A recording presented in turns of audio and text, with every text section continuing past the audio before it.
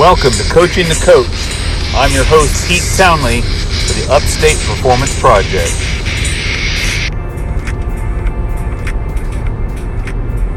Hello all. Turn the music down a little bit more. Hope everything is going well today. Back with another mobile episode. As you can probably guess, I'm on the way back to South Carolina. So I spent the last week in Kansas with my kids. It was great. My daughter graduated high school, which is insane, but I could not be more proud of her. I know she's excited for her next step in her journey off to college. But my son, my youngest son, also had a birthday this week. So big week for the Townley family. So I'm heading back to South Carolina to get back in the gym. Today, our episode, we're going to talk a lot about leadership, and I'll give you some examples, some stories, and what I think you need to do to be a good leader. Before we jump into that, I wanted to reiterate or mention again something I brought up in the last podcast, which is our program for former athletes. We don't have a nifty title for this program. The program is not necessarily a set program that everyone's going to follow. It's more of a template. The way we write our workouts are going to be very similar to what a former athlete is used to, taking into account that we need to ease them back into that intensity and that competitiveness. So if you are a former athlete, you've been out of practice for a little while, you've been out of working out for a little while, and it's time to get back into shape, check us out. We have a really good foundation for training former athletes back into, for lack of a better term, fighting shape. Right now, these athletes may not be getting back on the field or doing their sport again, but they miss the competitiveness and they miss the intensity of the workouts. They may not want to go quite as hard as they used to. Some of them do. Some of them can, some of them can't due to injuries and whatnot. But again, dealing with injuries, again, leaning on my athletic training background, my strength and conditioning background, Chelsea's being a former athlete, getting back into highly competitive shape again. These are things that we have extensive experience with, and we want to make sure that you, if you are a former athlete and want to get back into that kind of shape again and have those aspirations of training like you used to, because when you used to, quote unquote, that was when you may or may not have been in the best shape of your life. I mean, we're talking like, when you were in your competitive days as a collegiate or a high school athlete, that may have been when your physique was the best, or when you felt the best, most capable, the strongest, had the most endurance, whatever the case may be. We are experts at getting you back to that level, dealing with however long you've been out of shape, previous injuries you may have had, so on and so forth, and how to incorporate that back into your current situation where instead of having practices and stuff, you've got work and maybe kids and spouses, things like that. But also at the same time adding in that competitiveness, which we know drove us athletes in the first place. So hit us up, give us a shout, and we will help you out with that. That being said, we're going to jump right into today's episode. Now, the format recently, the last 3 or 4 episodes I've done, I've posted, I've had my new format that I like with our normal Coaching the Coach segment, a little story time, adding in some research and then a little bit of motivation. Today I'm going to kind of meld, we'll say, the story time and Coaching the Coach segment into the same. There is no research today. Again, I am driving and I just did not do any reading this week in terms of research. So a few new ones I want to talk about, but I'm driving and I don't have that in front of me, so I don't want to misquote anything. So we'll get right back to that next week. So today, leadership. Now, first things first, leadership can mean a lot of different things, and it could if you're a coach or a trainer, or maybe you are a clinic director and you're leading a team of people, whether it's in the service industry or wherever you are, it doesn't matter really. Anyone can use these leadership skills and start to think about and evaluate how well you are leading and how well you are set up to be a good leader, right? Now, we've looked at this before. We've talked about it in terms of, just leadership styles, like where, some people are the vocal cheerleaders, just trying to get people motivated and to do their best and push hard and go through it, which is great. We've also talked about the people who are super quiet, don't say much, but just constantly do what's right and constantly do what's needed to help the team move forward. Also, very important. Should we say there's a good lesson to be learned from both? Sure. But there's many more leadership styles. And again, my goal today is not to go over just leadership styles. What I wanted to talk about, and I wanted to do this through some stories of my own, is to kind of really look at what it means to be a leader. And I want to start out by saying this. When I think about being a leader, and if I sit here and I think, am I a leader? Or more specifically, am I a good leader? I could easily say I'm a leader. I own a business and I have people that work for me. So I lead them, right? But I also have a lot of clients and gym members that, I could lead by example. I may not be right there with them every step of the way through their workouts if they're open gym members, but our gym is small and intimate enough that we do provide that community aspect. And they look at me and they look at Chelsea and they look at Brandy and they look at Jaime and they looked at Ingrid, although Ingrid is moving on to Tennessee. I think it's Tennessee. I could be wrong. Her and her husband are moving closer to home as they expect their twins, so good luck to them. But as people look at our team, they want to see us leading by example, right? We talked about how to be a good trainer and set that example, right? When you're talking with your clients, you don't want to enable them. You've got to be that firm rock and hold them accountable, because again, that's what they're paying you to do, right? But a lot of that has to do with your habits as well. So when I'm looking at myself and saying, am I a good leader? Or am I really a leader? Or when do I know I'm a leader, right? Because I've been in positions throughout my career where I've been the head so-and-so, the head, wellness director, or head strength coach, lead professor. Actually, it was division chair.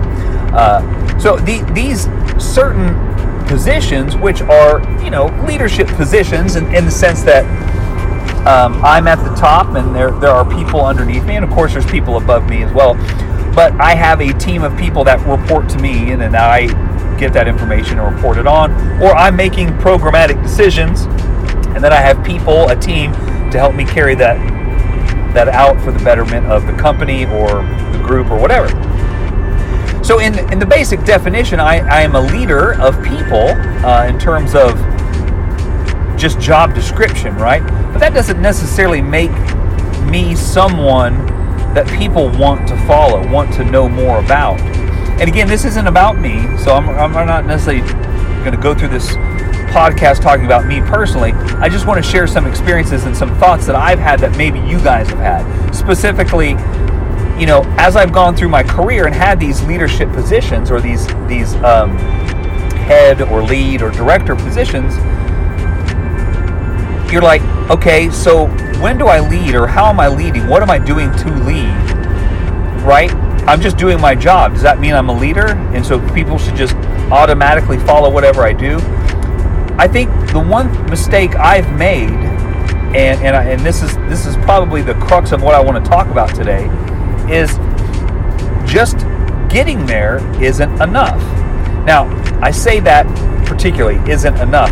I was listening to a podcast today by a gentleman named Chad Wright. It's the 3 of 7 Project podcast. Great stuff. Go check it out. but their podcast from a week or two ago was, failure isn't enough, or not failing isn't enough. They're talking about how people in their teams that they're training sometimes set goals when they know it's a hard task of they just don't want to fail. That's their goal. So if they get through the assignment or they get through the day and they didn't fail, they consider that a win, even though they didn't really push themselves to do their best, right? And so using that, metaphor or that comparison, if I show up and I do my job every day as a director or as a head or an owner or whatever, and I pay people on time, I do the payroll, do the benefits, whatever it is we're talking about, and I do all my administrative work. I check in on people. I make sure that my team is doing what they're doing. If I just go through the steps day by day of my job description and I do them, and let's say I do them very well, it's kind of like getting an eval, like a progress evaluation or a performance review, a yearly review, and I get meets criteria. Well, that just means that I'm doing what I'm supposed to be doing. Great. I may not get a raise for that. I might get a, hey, nice job, thanks, keep it up. And that's all I need, right? Because I'm being paid to do that, but I'm not going above and beyond. Above and beyond that would obviously be, doing more, not just more work, but more work that leads that team forward or that progresses us forward.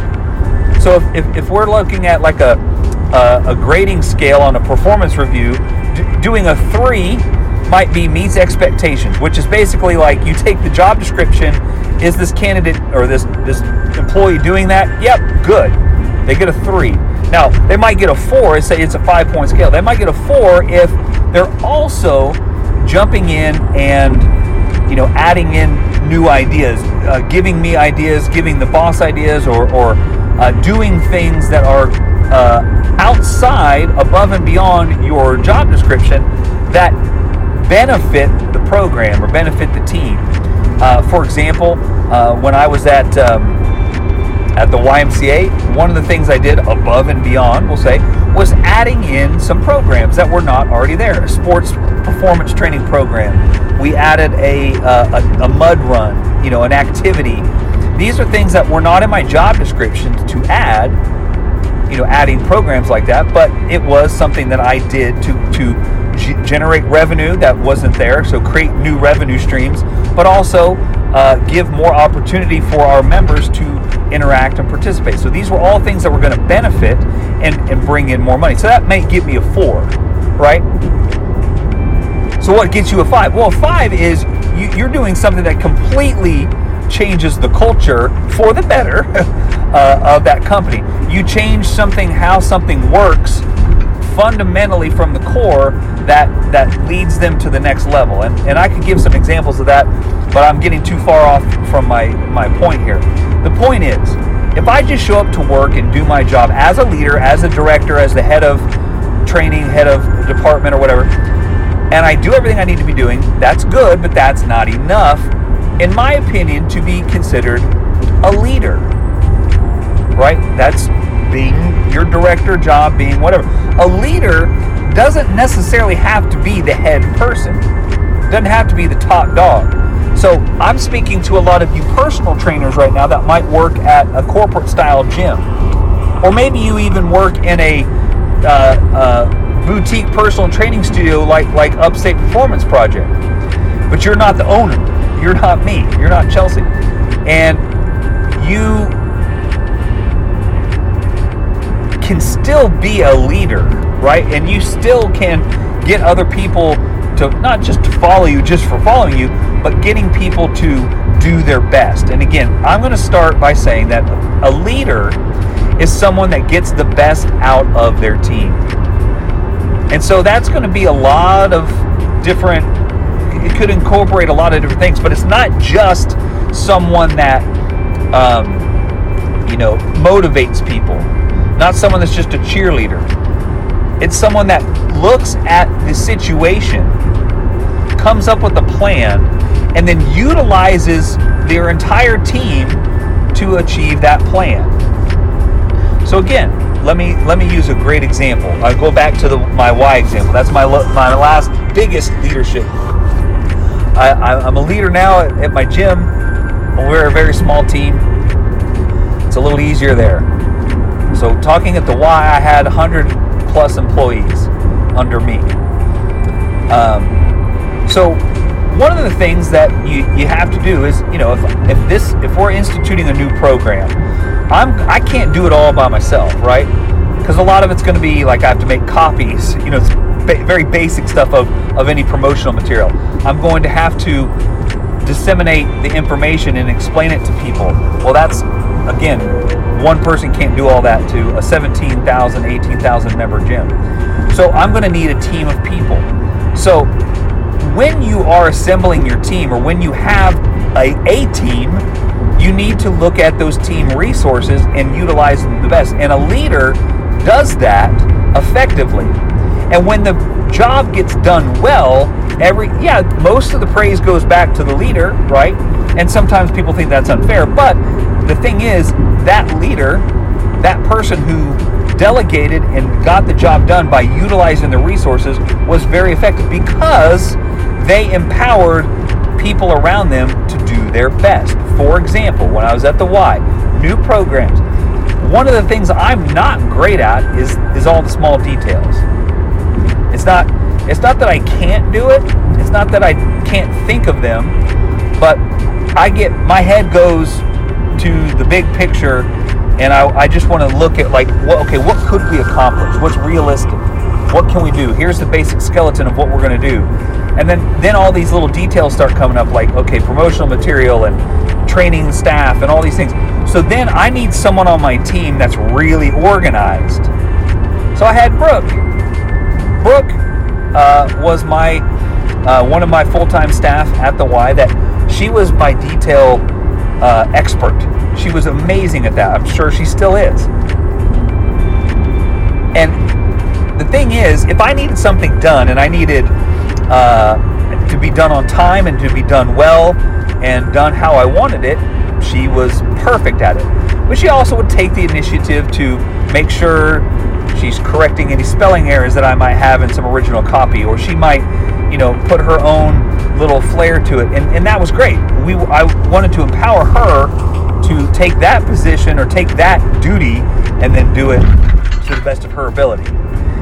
Meanwhile, my other full-time employee, Billy, who has now recently been promoted to wellness director of his own Y, which is awesome to kind of see that progression from him. He was what I would say the man on the street. So if I needed information to get out to all of my other employees and members, if it's a program, he was the guy. He was so personable. And I would say more personable than myself. Like, I could get out there and talk to people. You guys know me well enough to know I like to talk. But I'm talking about Billy could get out there. He just had this smile. He could connect with anybody. And it was a skill. It was a gift that he had. And so if I needed to get the word out about stuff, you go to him. So I had this team, my full-time members. And then, of course, I cannot forget Lori. Lori was my group exercise director. So she was in charge of all the group exercise instructors, which was the lion's share of my total employee base. I don't remember exactly how many instructors we had at one time, but it was, I would say, 80-ish to 90-ish, somewhere in that range. So getting the information out to them, I would go through her, but also those individuals were a lot of times the people that were going to be the practitioners of what needed to be done. So a lot of teaching and coaching and setting up training, I knew Lori was really good at that because that was her job within that realm of training all of her, or making sure all of her group instructors were trained on the newest Les Mills programs or some of the other programs that we had. So when I roll out a program and it succeeds, it wasn't just me. It may have been my idea. I may have done a lot of the groundwork and the birthing of the idea, but I could have never pulled it off to its fullest extent without my team. But again, selecting the right people in your team to do the right thing based on their strengths seems obvious, but a lot of times it goes, counterintuitive, because maybe I could have had, Billy and Lori switch places, or Lori was also very detail oriented. I could have had her do what Brooke did, but I knew that each one of those was a little bit stronger in those areas, and that's why I put them in those areas. That's why I would have them do those particular jobs. So looking back, I would hope that in my time at the Y, especially those three individuals who I probably interacted with the most in terms of job performance, would consider me not only a leader, but a good leader in the fact that I could delegate and I could get the information out and get the best out of everybody. Because again, I think that's a huge proponent of what it is to be a good leader. So what else do we need to have to be a good leader? You also, again, not only needing to know your team's strengths and weaknesses to get the best out of them, but also knowing when to motivate your team and team members. So again, when team members aren't doing things, that they need to be doing or aren't performing as well, when to step in, when to back off, when to not be a micromanager, right? So let me use another example from the Y. Is my former boss, who I do respect very, very much, and I think if he was on the line with me right now, we would have a really fun conversation about this. He was my boss, and he told me one day that he knew he was a jerk. Intentionally, right? He was being a jerk to me to ride me so hard that I would never forget to do some daily little checks that he wanted me to do. Checking the upholstery on the machines, making sure things were put away. He had a certain vision. He was the overall director, so he had a certain vision of what he wanted the wellness area to look like every day when we opened. And that was very, very, very important to him. And I totally understood that. I got it. I knew what he meant. I knew why he meant it. What I didn't like was being micromanaged, because I felt like when I was not, if something was out of place, I felt like I had some systems that were in place that were not only effective, but mainly effective, right? So if something didn't go right, and he got on me for it, I got irritated. But I got, not so much that he got on me for something, it was more so that I felt like he was micromanaging me, basically. And I eventually had to have a conversation with him and say, look, I will listen, but I need some space. Because when I'm being crowded like that, that's when I don't perform well. So to his credit, he was like, all right. And it was kind of like, okay, I'm going to give you space, but the stuff better get done, right? And he had every reason to say that. And stuff got done and things went well. But the point is, he understood that even though his managing style, he wanted to be that micromanager. He wanted to be that pest to push me. But we had to realize that was not going to end well.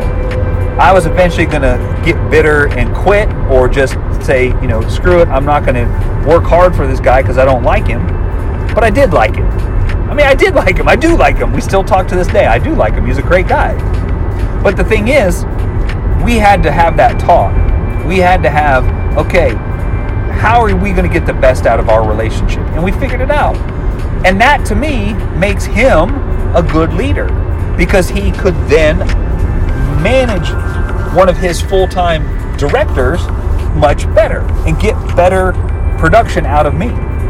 Because when I didn't feel like I was being micromanaged on the smallest details, I could focus bigger on the bigger picture stuff and make sure that those smaller details were being handled by other people, and it wasn't me that was running around making sure all that stuff got done, just so that I didn't get a 5 a.m. text from my boss. And so that worked out well for us. But again, we had to come to that conclusion. But that takes the mark of a good leader in him to recognize that. And for me to be able to, tell him, hey, this is what I need. And he was understanding enough to say, okay, yeah, you're right. Let's do it that way. So he knew how to get the best out of me from then on. And it worked. I think we worked well together.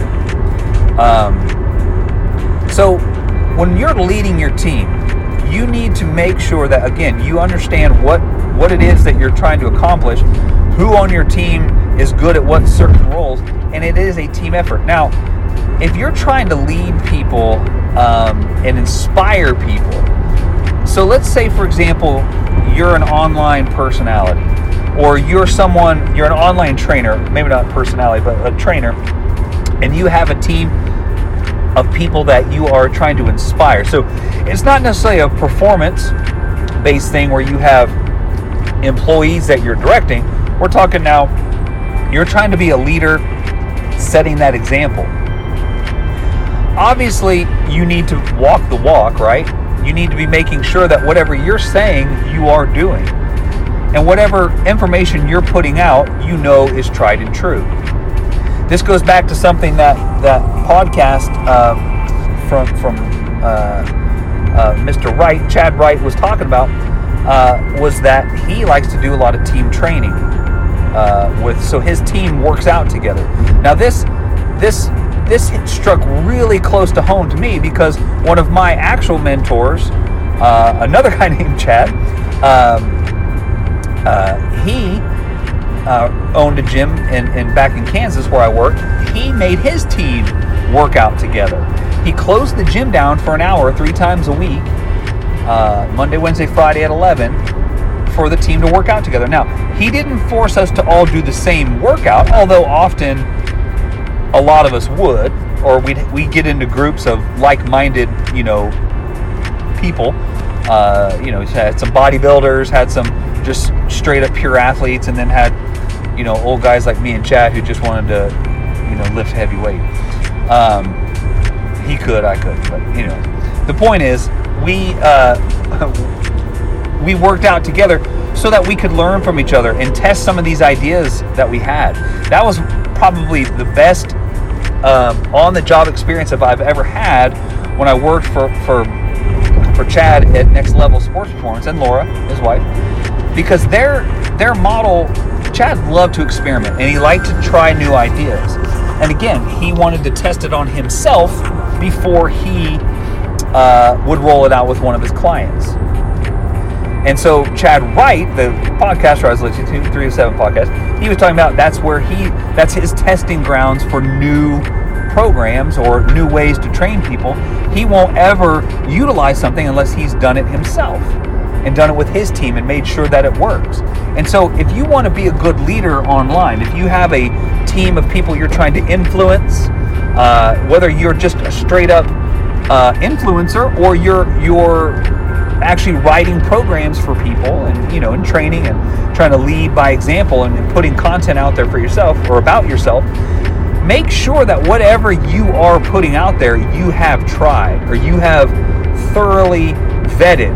Because a lot of times there's programs you can look at and read and like, oh, that looks great. I love that. It sounds familiar. It sounds like something I would definitely like and probably will work.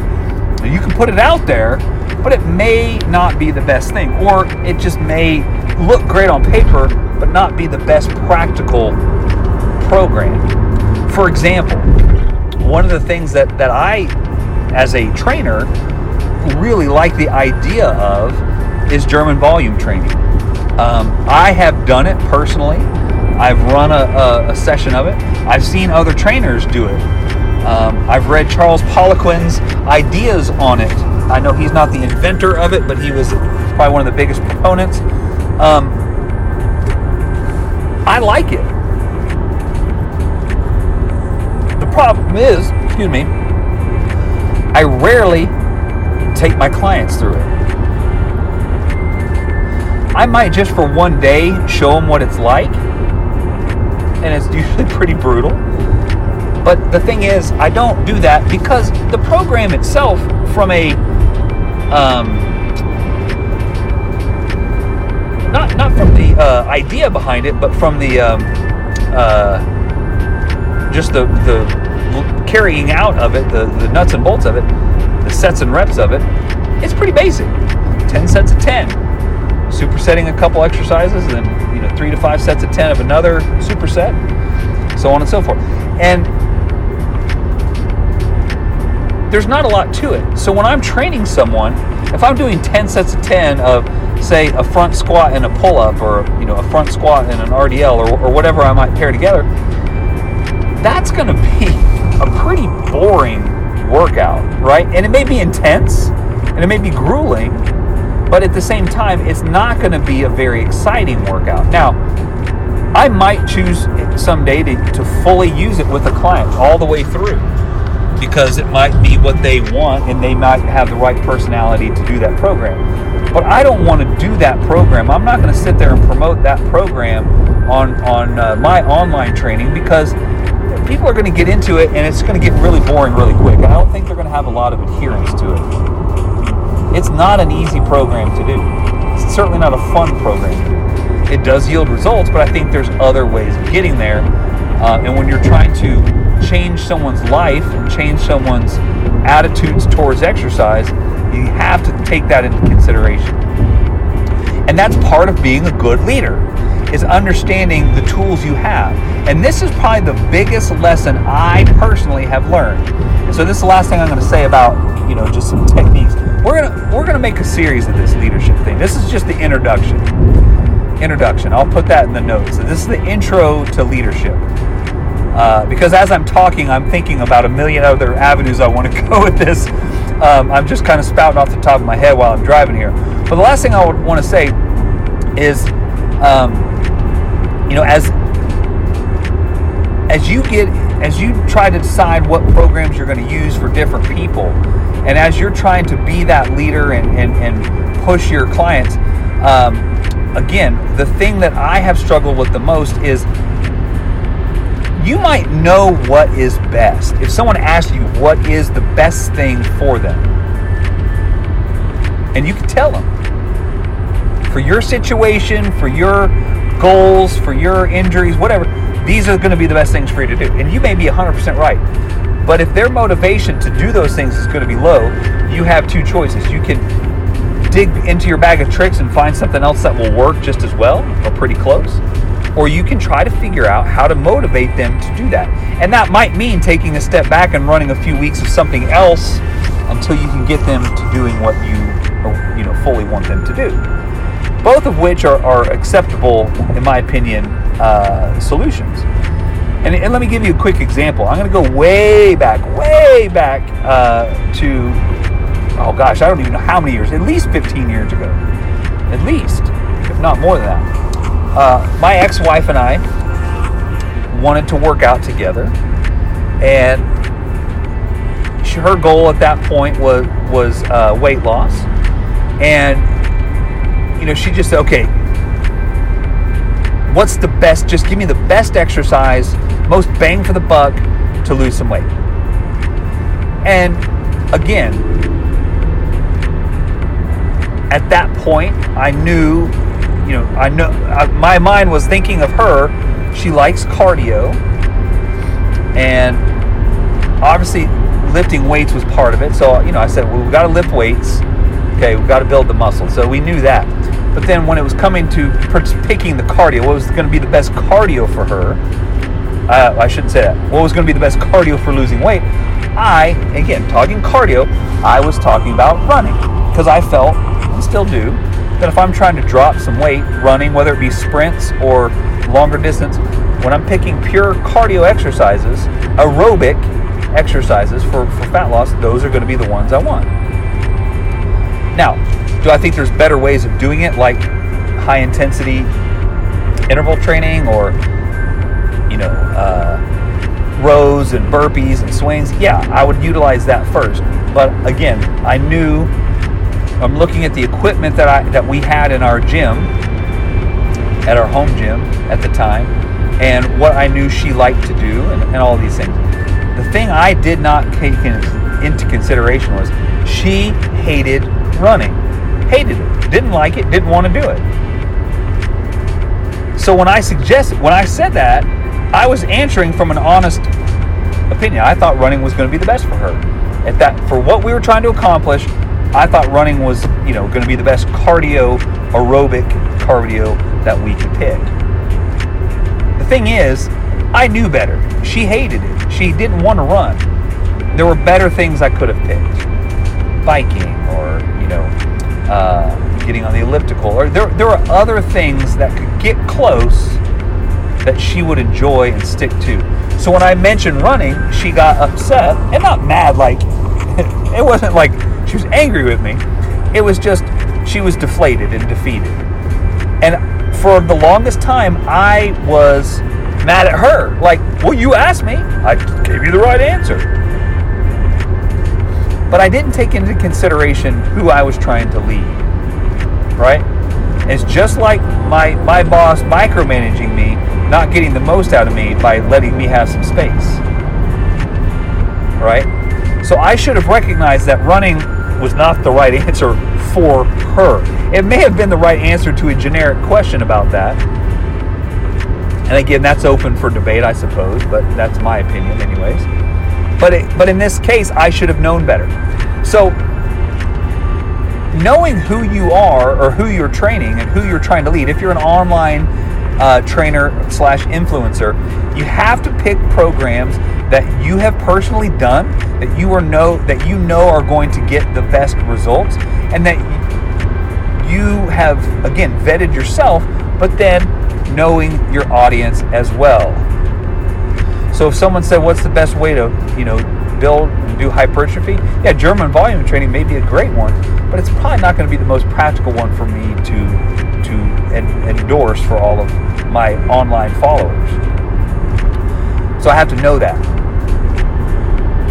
And knowing that, and giving good advice that is tailored to the situation, and looking at all the parameters and taking in everything around you, and then coming up with solutions, is the mark of a good leader. So I think what we're going to talk about next, on the next podcast, is how to evaluate all your parameters, taking stock of what you have to work with, and how to get the best plan of action based on that, and how to work with others. Because you might be in a situation where there's two people that want to lead. In fact, let me give you a quick example of that, and then we'll be done for today. I took a leadership program. I think this is important, kind of backing up taking a step back and giving you some insight into my leadership training. From a very early age, I've wanted to be, a leader. I always felt like if I'm going to be in a class, or if I'm going to be in a group, if I'm going to be somewhere, I don't want to be told what to do. I want to be, part of the team that, gets to say, oh, this is what we get to do, and this is how we're going to do it. And have some control over that. Not because I think my ideas are superior to other people. Simply, I just like to have control. I like to have some say in the matter.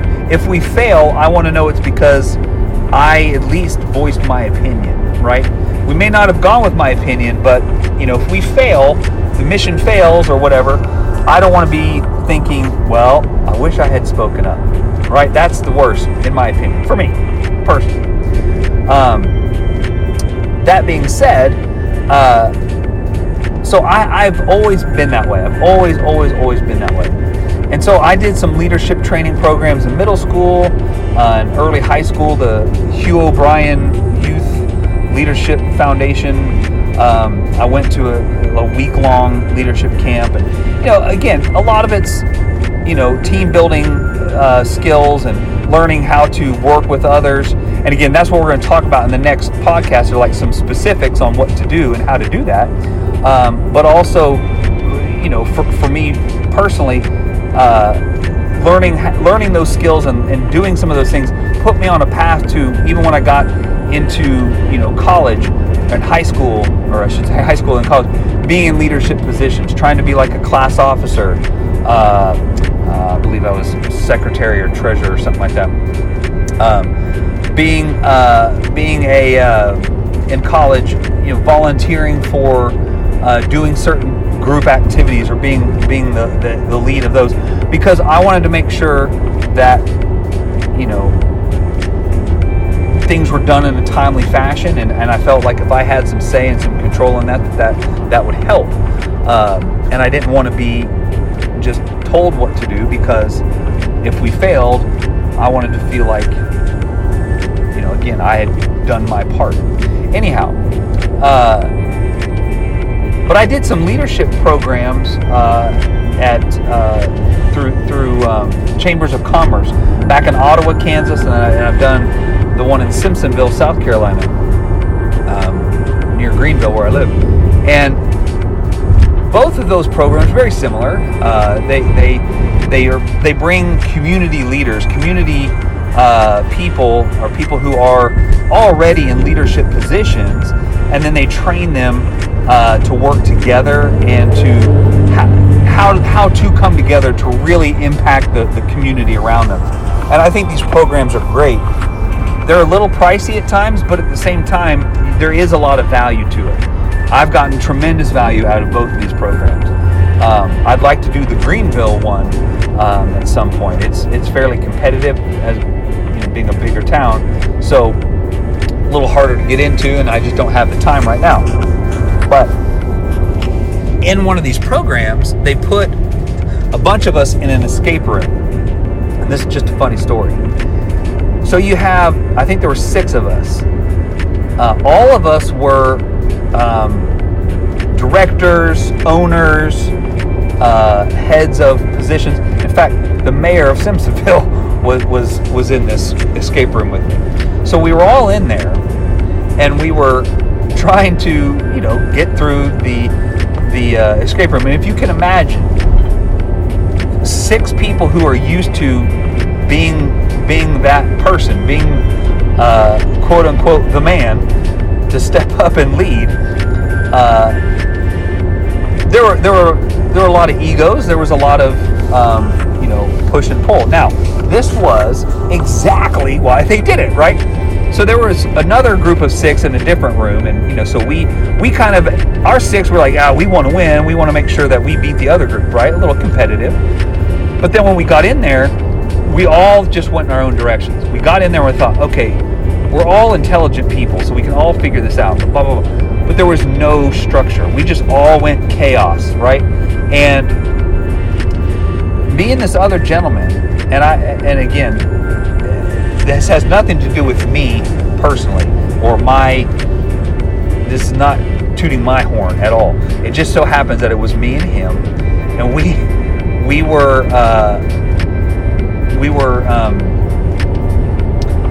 trying to solve this one puzzle together, him and I, and we figured it out. We got the answer, and that was something that needed to be done prior to another puzzle that another group of people were trying to solve, right?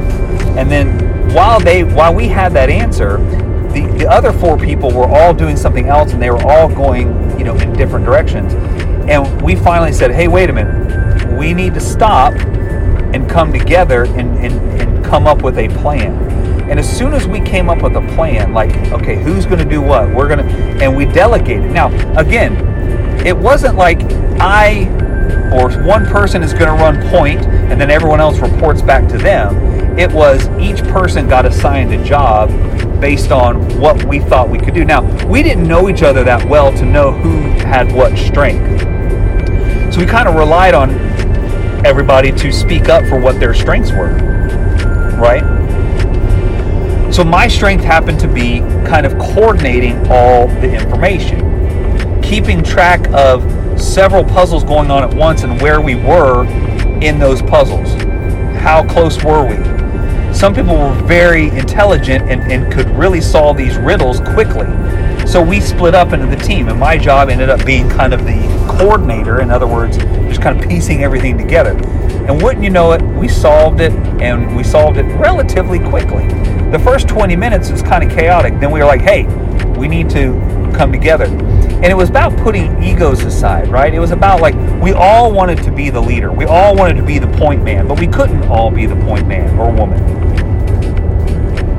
And so none of us were going to be the point man. We couldn't just select one person to do that. Everybody had to do their job. But in that group of leaders, there wasn't a hierarchy, and that's not what I'm trying to say. It was that group of leaders had to say, okay, in this case, the team, it's a group effort. We all have to do our job and do our job to the best of our ability and help each other do their job. And that's what got us to our goal. Not because we had one like wicked smart person that could solve all the riddles, or that we were looking to solve all the riddles.